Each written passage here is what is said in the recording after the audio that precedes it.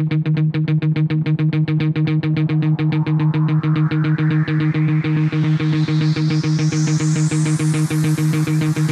teammates, continue to move swiftly. We'll talk more soon. I'm going to put on the positive side, right? Focus, take whatever it is you're making right now, and I'm telling you, we will see a completely different world, all right? Fellow teammates, continue to move swiftly. We'll talk more soon. Come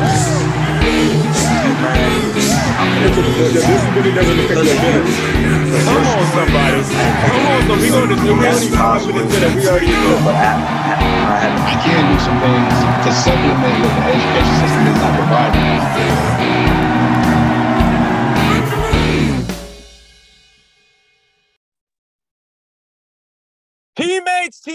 Teammates, we are back once again. If this is your first time listening to the Move Swiftly podcast, welcome to the show. Great to have you. To my regular listeners, you already know how I get down, right to the point, and you already know what I'm about. You know what I'm about, man. I'm about teamwork. I'm about teamwork. And my most recent book, the most recent book I put out, The Six-Figure Athlete, Converting Your Skills into Cash. We have had multiple of those authors. The book is actually written with 9 other authors, and I've had the goal is to have all of the authors on. I've had most of them, but today I have another guy who was an author, who's a co-author with me.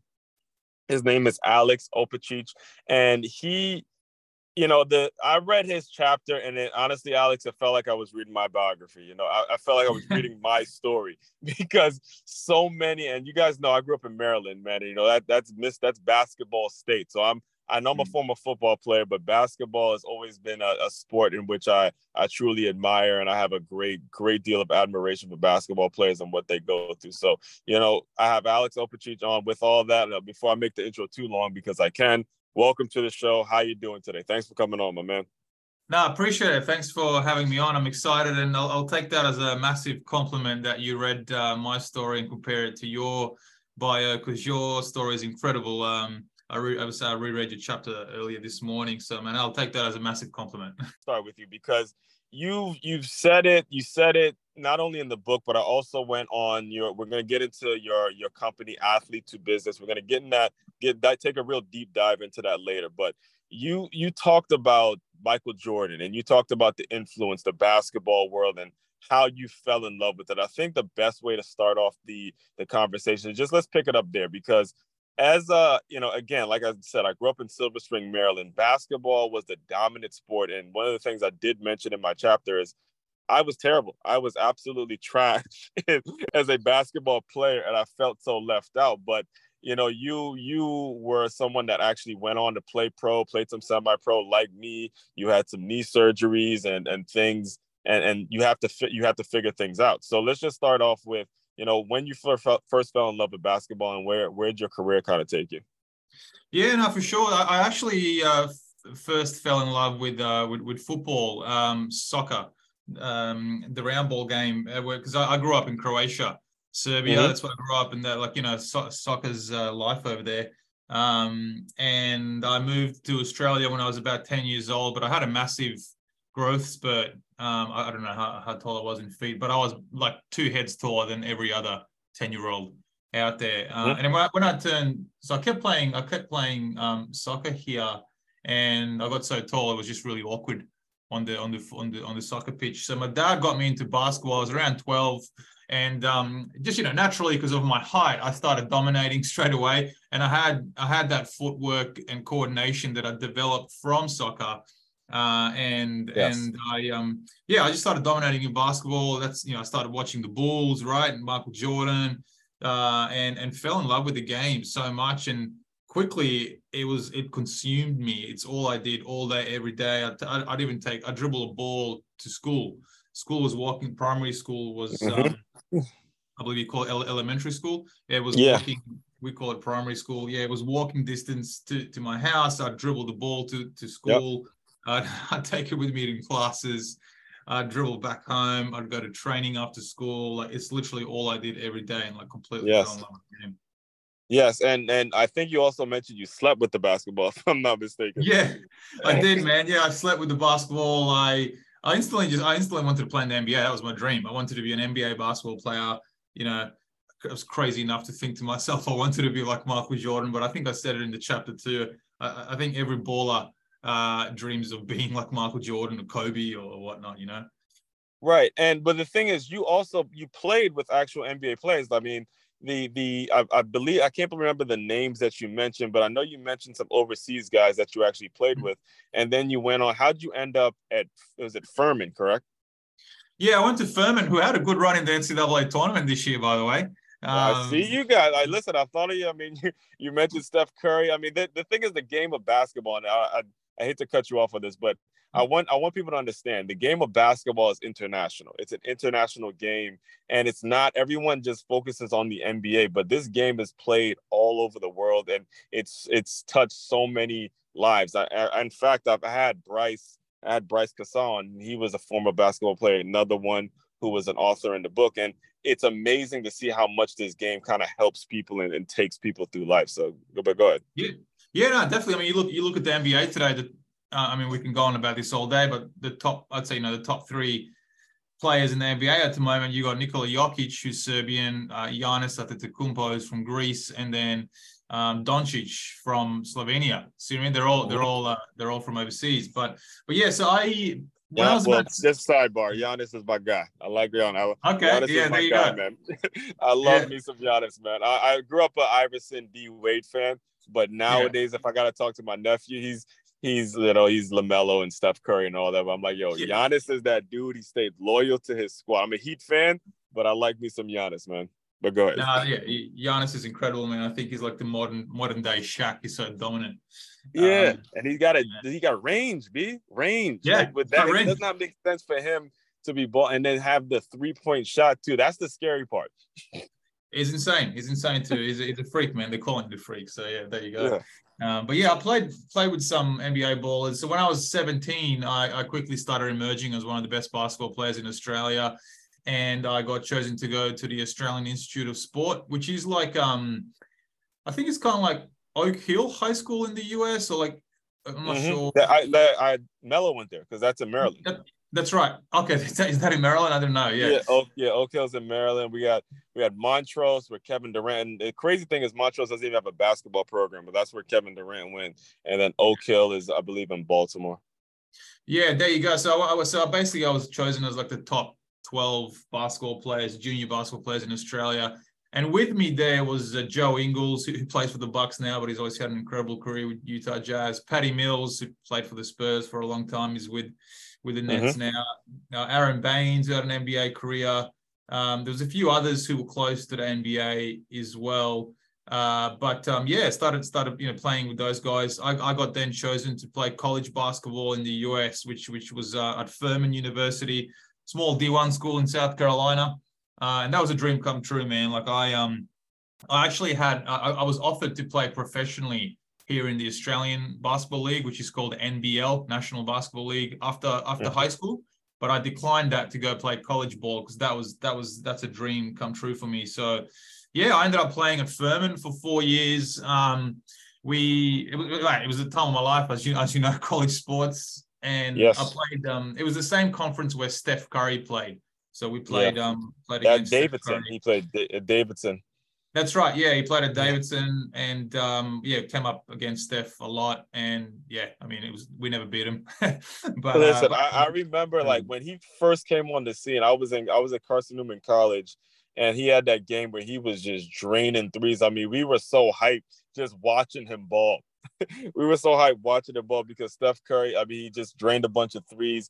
And I'm not gonna lie to you, I did not expect him to be this great of a pro. I just didn't expect it. No one did. I didn't either. I mean, I remember there was a play one time in college when we played against him. I somehow got switched on him. So the big man set a pick, an on-ball pick, and I yelled switch. For the life of me, I have no idea why. But I switched up on him. He got the ball. I'm guarding him. He's around like a 3-point line. And then all of a sudden, he starts dribbling backwards near the halfway line. He was just inside the halfway line, and there might have been about 5 seconds left on the shot clock. I think that's why I switched, because he had no choice but to shoot it. But he dribbled backwards near the halfway line, and I was like, I'm not chasing him out there. I was like, man, I just Like stepped no back. one's gonna make that. I was like, go ahead, shoot it. What the fuck? Go, shoot the ball. He shot it, and it swished. I was running on offense, and he's running back on defense, and I'm just shaking my head at him. I'm like, man, the coach subs me out and just goes off at me, and he was like, "What are you doing, leaving him wide open out there?" I'm like, "Coach, he was at the halfway line, man. Like, what do you want me?" And I never played the rest of the game. It's crazy, man. That's when you know someone's great, man. That's awesome. That's awesome. So all right, so you finished playing and you had a stint. You were playing pro, and then your injuries in the knees and things like that happened. Can you, as because like myself, I've been through that. Can you just walk us through what happened after and how you were able to make such a transition into the business world?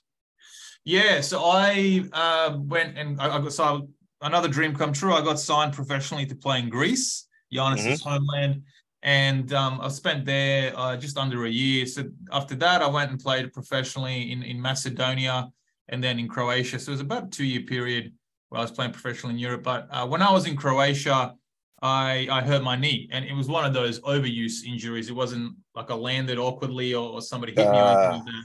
Yeah. You know, it was just an overuse injury. Those are the toughest, man, because you just see something gives way.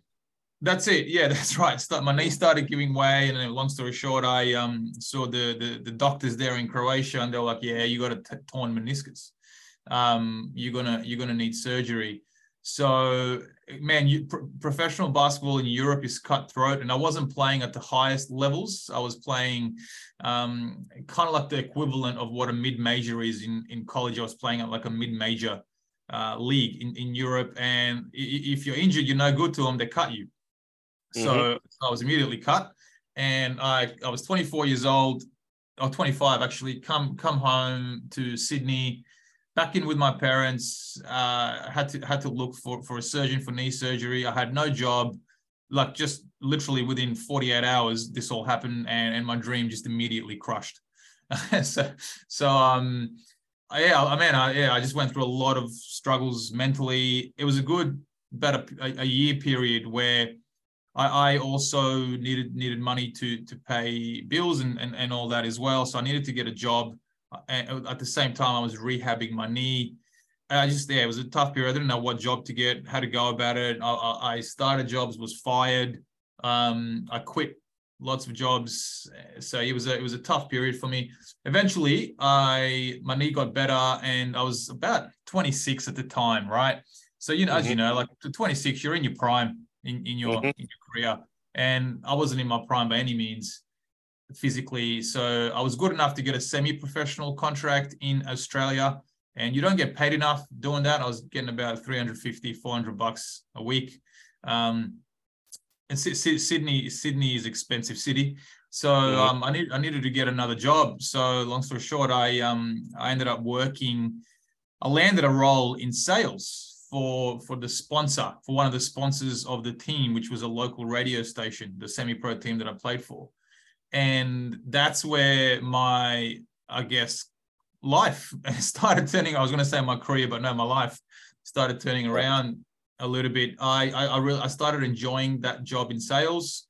I started to learn a lot about sales. I started doing well. I was still getting my kick as a semi-professional basketball player, playing sports. So I did that for about 3 years, where I was working a full-time job, but at the same time playing semi-professional basketball. And yeah, it was a massive learning curve for me. And my mind started shifting more towards business than basketball, to be honest, because, after 3 years there, I was about 28, 29 years old. So I'm like, okay, the likelihood of me making a living from basketball, it's not going to happen, because 29 now, playing semi-professionally in Australia. Eventually I got promoted for that particular company I was working for to come to their head office in Sydney. The team I was playing for was about a 3-hour drive from Sydney. Sorry, a 6-hour drive from Sydney. It's a regional town, but I moved to Sydney and started working full-time. And now I wasn't playing basketball anymore at all. And more my focus was a full-time job, 9 to 5. And then that's when I felt like, okay, hold on. I'm working 9 to 5 in this corporate sales job. Life sucks again. What am I doing with my life? Right. That's actually what I was gonna ask you, is because I've been a seller myself. I'm in sales. I think, to be honest with you, I think everybody is in sales. It's just some people don't want to admit it, because us as salespeople get a really, really bad rap. So what really hit me about what you just said is that you enjoyed sales. Can you, and now I understand why you say, but just for our listeners, how did you get to a place where you enjoy it? What was it about it that you enjoyed about sales? Because you get a lot of doors slammed in your face. You get told fuck off by a lot of different people. I don't want what you're selling. It's a difficult, very, very challenging thing. So how did you get to a point where you enjoyed it? The wins, like sport. In sport, well, we all really lose more than we win, don't we? I mean, otherwise we'd all end up in the NBA. 1000%. Yeah, but the wins in sales had the same adrenaline rush for me that sport had, and I like chasing targets. It was something to look forward to, and also, man, like, to be honest, you can make a good living. You can make some good money. Like, I had a base salary, and also the more sales you make, the more commission you earn. So I enjoyed that too. But most importantly, like, I'm naturally competitive, as I'm sure you understand. Yes. As an athlete, it really played to my competitive drive, and I just kept playing on that. Just love the competitive nature of it. Now, the media company, were you selling advertising? Were you going door to door and saying, hey, buy a spot on these ads? What was your I like to say, how'd you pop your cherry? Because for me, the first sales job I ever had, I was selling kitchen knives, Cutco kitchen knives. This was after I tore my ACL. And, I was like you, I was 19 years old, looking for job. I didn't put this in the chapter, but I was looking for job after job. And I found Vector Marketing, and they sold kitchen knives. And I'm going door to door selling these kitchen knives and getting told, fuck off, fuck off, fuck off, fuck off. Yeah. What was your process like? Man, it was similar. I was selling radio advertising to local businesses in the town where I was playing basketball. And it was, just going door to door from business to business. It was mainly small businesses, right? Like, hey, you guys want a spot on the radio? You can advertise your business. You reach more customers. Nah, fuck off. Okay, next one. Hey, do you want a spot on the radio? You can advertise, reach more customers. Lots of people listen to the radio. Your brand will be heard. Nah, man, we don't need that. Get a lot. Cool. All right, how about you? You want, that's pretty much it, man.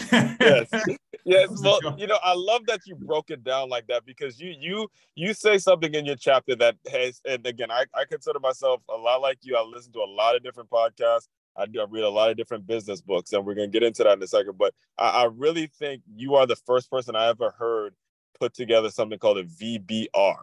VBR. Yeah. So can you please I don't want to explain it because I don't want to butcher it. So I'll let you just explain VBR to the listeners, because that was the part of the chapter that said, yo, I gotta find this guy on LinkedIn and get him on the show, because that hit me. Yeah. Okay, so VBR stands for valid business reason. And I learned that after this first sales job, I went to another media sales job, but I'll come back to that later. And basically, I got sick of the constant rejection. And I thought to myself, well, I learned this eventually. There's got to be a better way to do it. How do you get less rejection? And then I learned in my later sales job that you have to approach businesses with a valid business reason for them to buy what you're selling, and that comes from research. So, as an example, I'd be watching TV, right? And I see a business advertising that they have a 50%. Let's say, like, gyms was a massive target market for me. Yes. And there was a gym advertising on TV. Hey, we've got a 50% off for new members if they want to join the gym membership type of thing. I'm like, okay, interesting. Well, a lot of people listen to the radio when they're driving to work in the morning and driving home as well. In their car. People listen to the radio in their car. So then I'm like, interesting. So then I went and approached that business within the first 10 seconds. When I called them, I said, hey guys, notice you got a 50% off sale for new members, saw that out on the TV. How would you like to reach those same people in the morning when they're driving to work and also at night when they're driving home from work through the radio? Like, that's a valid business reason. Like they straight away are listening. You know what I mean? Like exactly. That's what it means. VBI is you got to find a valid business reason to approach somebody. Absolutely. And when you think about it, and this is for you listeners. This is why I strongly, again, especially if you are a high school or collegiate athlete, that you go out and buy the book, these are the things now that you have an opportunity to do as a youngin. You have an opportunity. The internet is filled with ads. They're filled with all this opportunity. You have to listen. One of the things that you did a great job, Alex, in explaining is sales is so much more about listening before talking. You got to listen to what people are wanting, and then you just give them that, as opposed to just shoving product and shoving offers and shoving services down their throat. They don't want to be bombarded with that. Even if your thing actually is something they need, based on the way you say it, they may not buy it. So you got to know exactly what, like, I love the example of a gym putting their stuff out, because you know that this gym paid money to have this advertisement. So somebody's calling them about that advertisement. All right, now I'm willing to listen. But if you don't do your research, you're going to get told fuck off. I'm telling you, I've been there. All right, you gotta do your research. It's very important. And another thing that you just do a great job, I think, in there's these concepts. There's a lot of these concepts that you talk about when it comes to sales. I really want to get into when you were able to establish your business, though, athlete to business. Can you just talk about where that came from and how when did that idea start sparking for you? Yeah, so after my semi-pro basketball career, I was working full-time only, and I had nothing else in my life, and I felt like I had no purpose, no dream anymore. It's like, all right, what am I doing now? I'm just working 9 to 5, and I thought to myself, all right, I want to be an entrepreneur, I want to be a business owner, I want to work on my own terms. So I don't know what I wanted to do, what kind of business, but I just immersed myself into business podcasts, business books. And just started learning. At the same time, I was working in sales, so I was learning a lot about business already, right? Like I was learning how money is generated, how revenue is generated, how to make profits, all that by working in sales. And along my journey in sales, I just noticed a lot of other athletes who were doing really well in sales because of that competitive nature. But I also noticed a lot of athletes struggle with the transition after sport, just like I did. And a lot of athletes have no idea the career that they can have and the education that they can have by actually working in sales and various other business roles. So yeah, I started athlete to business on the back of that nature. So essentially we recruit athletes with businesses into businesses who are looking for salespeople, marketing professionals, et cetera, et cetera. So essentially we're raising awareness to the business world of the value that athletes can bring to their business. And at the same time, we're raising awareness to athletes of their amazing careers that they can have in the business world. So now we essentially connect athletes with businesses who value that athlete experience. And I started the business on the side whilst I was working full time. And for 2 years, actually, it was a crazy time that. And then in 2020, I launched into it full time a week before COVID hit. And man, it's been a journey since 2020. We've got 5 people in the business now, and slowly growing. Now, what has been the resistance that you felt? Because I'm with you 1,000%. Again, I run around with the name like Aswan Crookshank. I was told at a very young age that I'm gonna have to be selling something. The whole 9 to 5 getting a job, that life was not gonna be for me. I found that out very, very early. But what I've noticed, like you, is I see athletes who get comfortable, especially in my sport. Football was my sport, and there was the full scholarship guys, and they just walk around with this mentality as if they've made it. They have this mentality as if people are going to do something for them. So when you start throwing sales at them, when you start talking about research, when you start talking about things that they have to do that's going to get them out of their comfort zone, does that present a challenge for you in any way, or is there resistance that you feel when it comes to merging those two worlds from business to sales professionals?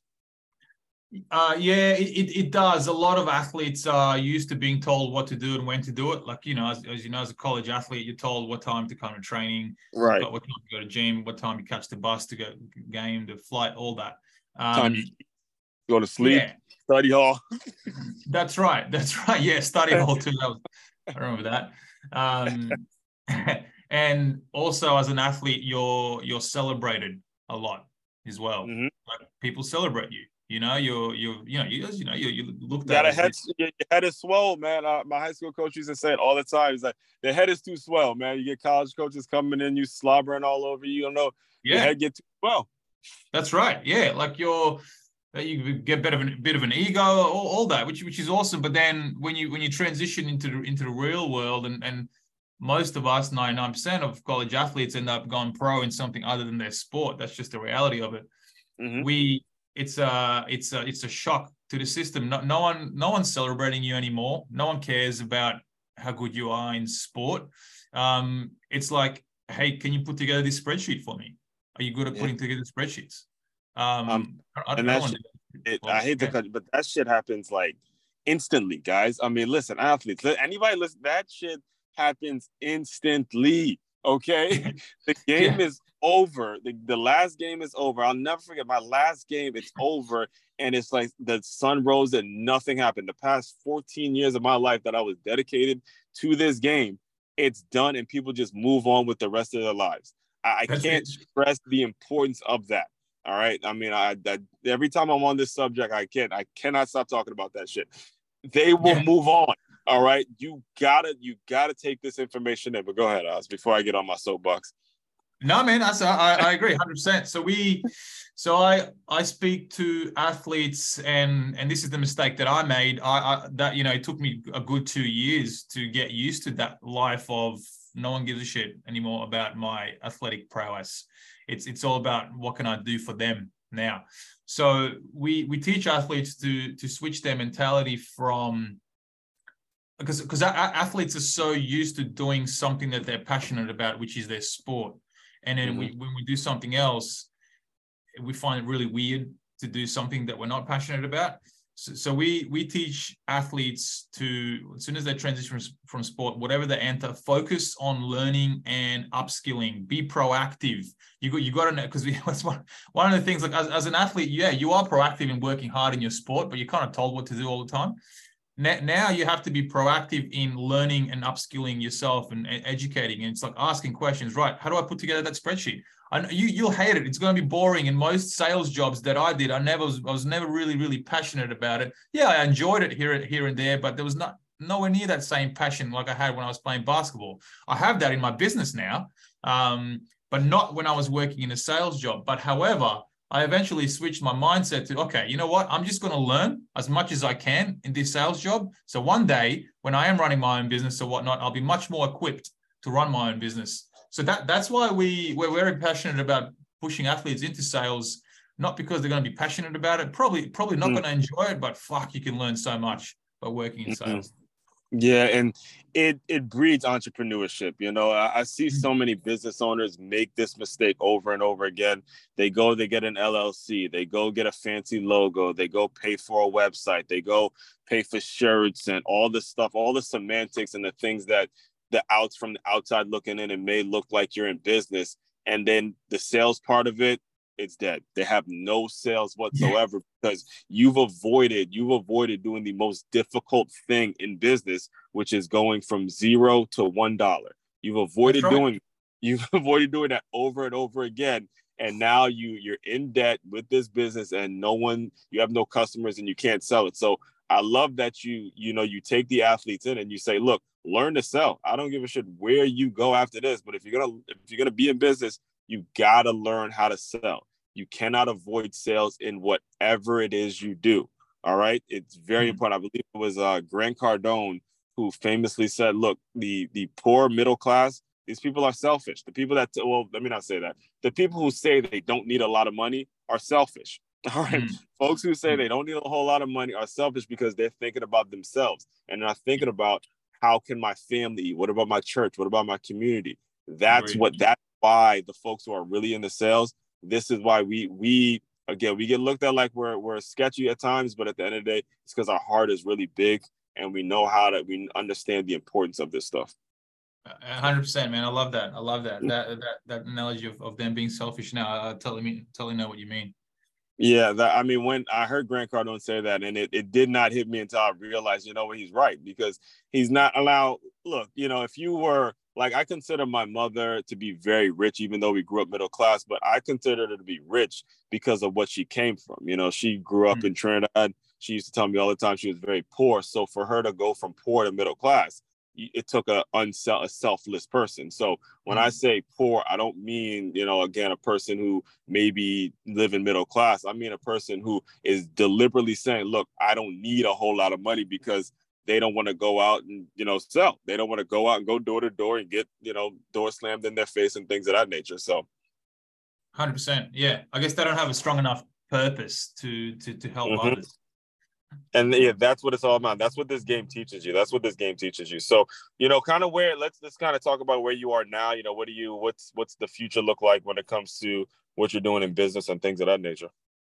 Yeah, so we're at the moment our focus is on Australia and Southeast Asia here as well. And we partner with hundreds of businesses all across these two regions that love hiring athletes. And so at the moment, what's consuming my day-to-day is delivering for our business clients and finding them athletes who are going to be valuable for their business. And then at the same time, helping lots of athletes transition into a career in business. That's still the main focus of what we do.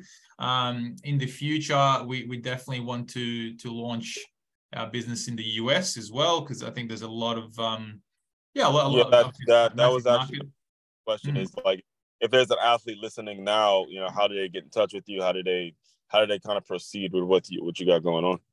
Yeah, so you can just check us out on Instagram. We do a fair bit at Athlete to Business, and then on LinkedIn as well at Athlete to Business. You can follow me on LinkedIn, Alex Opacic, OPACIC. And I post a lot of content about athlete transition, sales, how to succeed in sales, how to run a business as well from a sales point of view. I put a lot of content out there, which LinkedIn's another tool that I preach to athletes to get onto a lot more than Instagram. I think for me personally, a lot of entrepreneurs, LinkedIn is the one of the best social media platforms you can utilize to grow yourself, to grow your network, and honestly to grow your net worth. If it wasn't for LinkedIn, I wouldn't have a business today.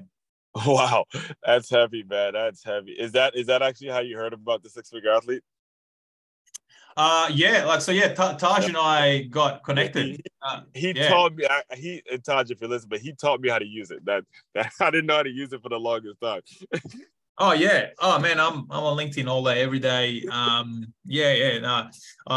highly recommend for any athletes out there to get onto LinkedIn. I mean, there's various different platforms online where you can find out on how to put together a LinkedIn page, how to use. You can check out our blog as well on our if you just type in Athlete to Business blog.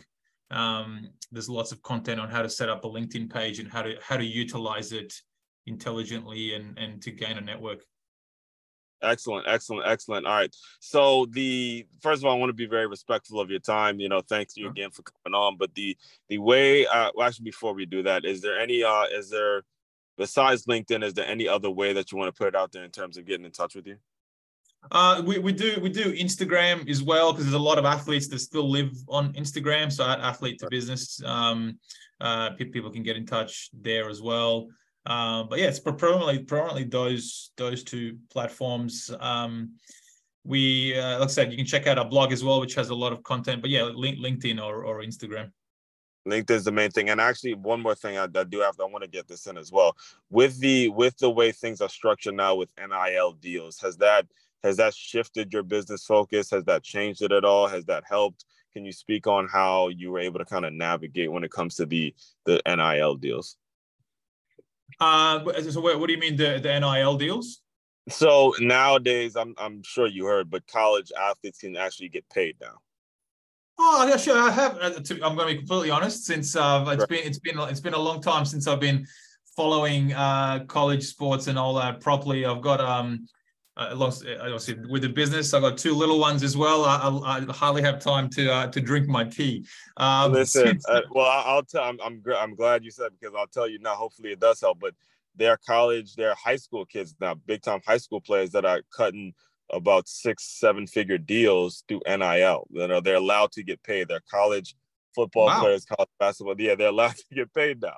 They're allowed to get paid. Okay. I believe the Heisman Trophy winner Caleb Williams cut a deal with a sponsor that's like, close to $2 million as a college kid, and these are things that are now allowed. Wow. Okay. That's I did see something. People are probably thinking I'm living under a rock now. But Oh yeah, these are I don't know if I got mentioned, guys. He's doing this interview from Sydney. All right, he's not in the U.S. The yeah, Move yeah, Swiftly yeah. podcast is going international, baby. It's going international. So you're used to, and that's what gets me too, is you're used to people going pro. Like, that's not a big deal, but out here in the U.S., it was like a major violation to pay a kid when they're still in college. But you're in a situation where you decide to go to college and not take the money. So that's why it's almost like Yeah. catching up to the rest of the world with this deal. Yeah, it was for me personally, it was like a more long-term decision. I think Right. long-term for my life and everything, it would have been better to go to college. But in terms of college athletes getting paid, I mean, college athletes generate, as you know, billions and billions of dollars for the NCAA and various different schools. So I mean, I'm not surprised that they're paying athletes as long as they are also teaching these athletes on how to use that money and invest. I mean, I'm not sure exactly how much they're paying That, them, that but that's what I'm saying. Though that's why I brought it up, because they're not. They're not. okay, okay, It's such a mess right now, because let's just be 100. Let's keep it all the way 100.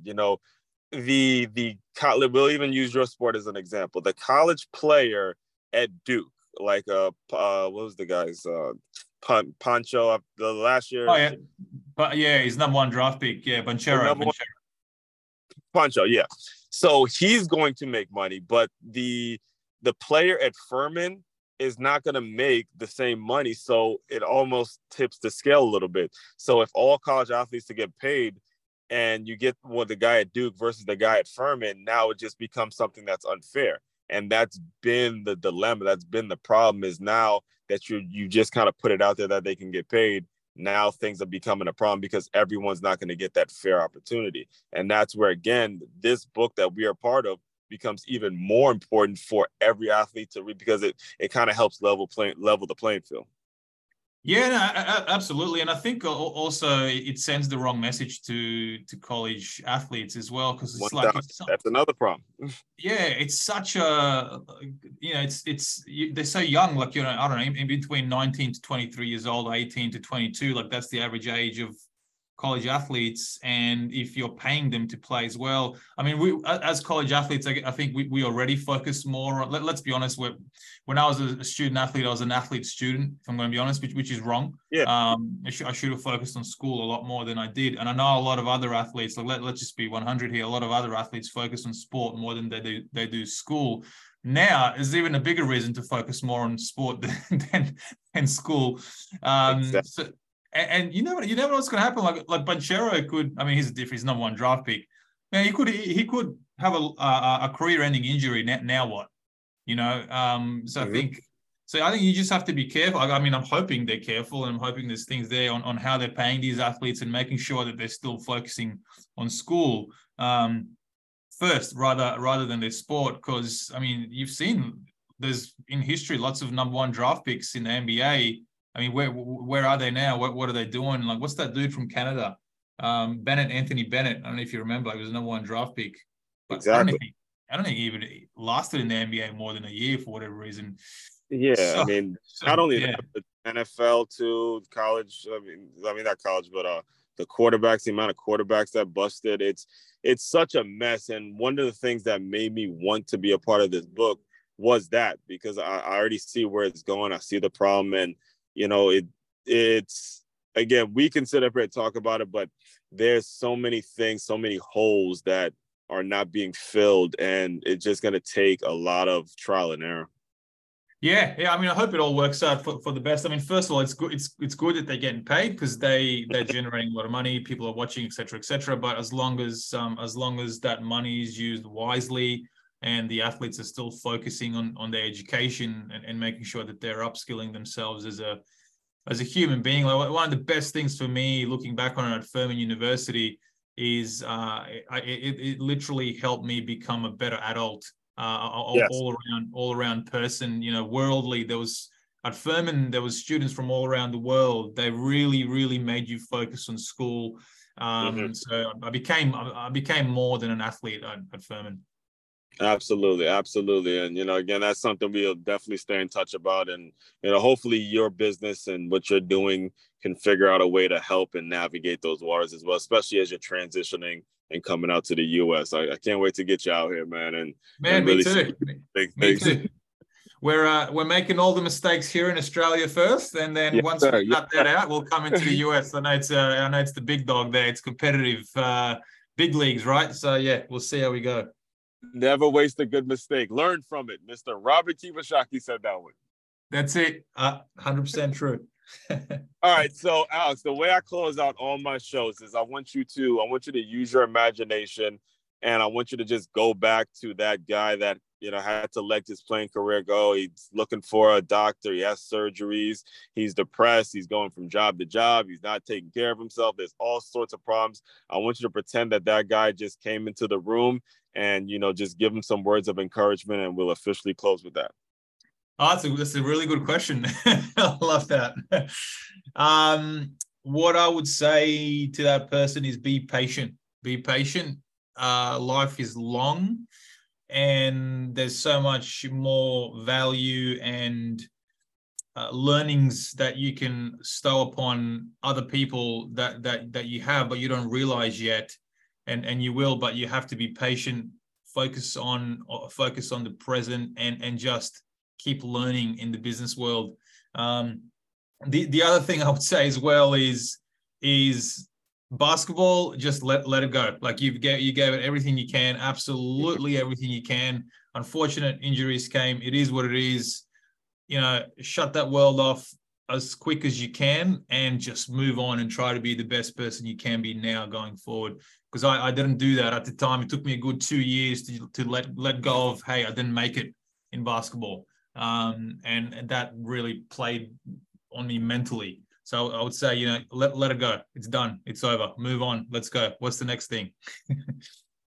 Hey, man. And I'm sure you're talking to a lot of people right now with that advice. And I'm praying that you guys take that one in, because it's very important what he said. Yeah. All right. Fellow teammates, continue to move swiftly. We will talk more soon.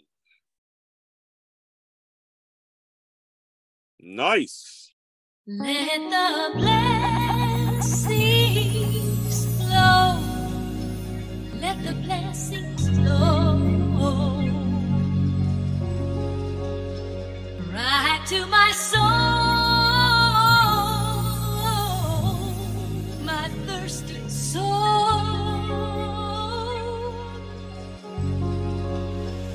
Let the blessings flow. Say I'm grateful for not anything but everything. Every loss I had to take, I took it on the chin. We stood on our 10, and I knew one day that we would win again. Been prayed on my downfall by many men.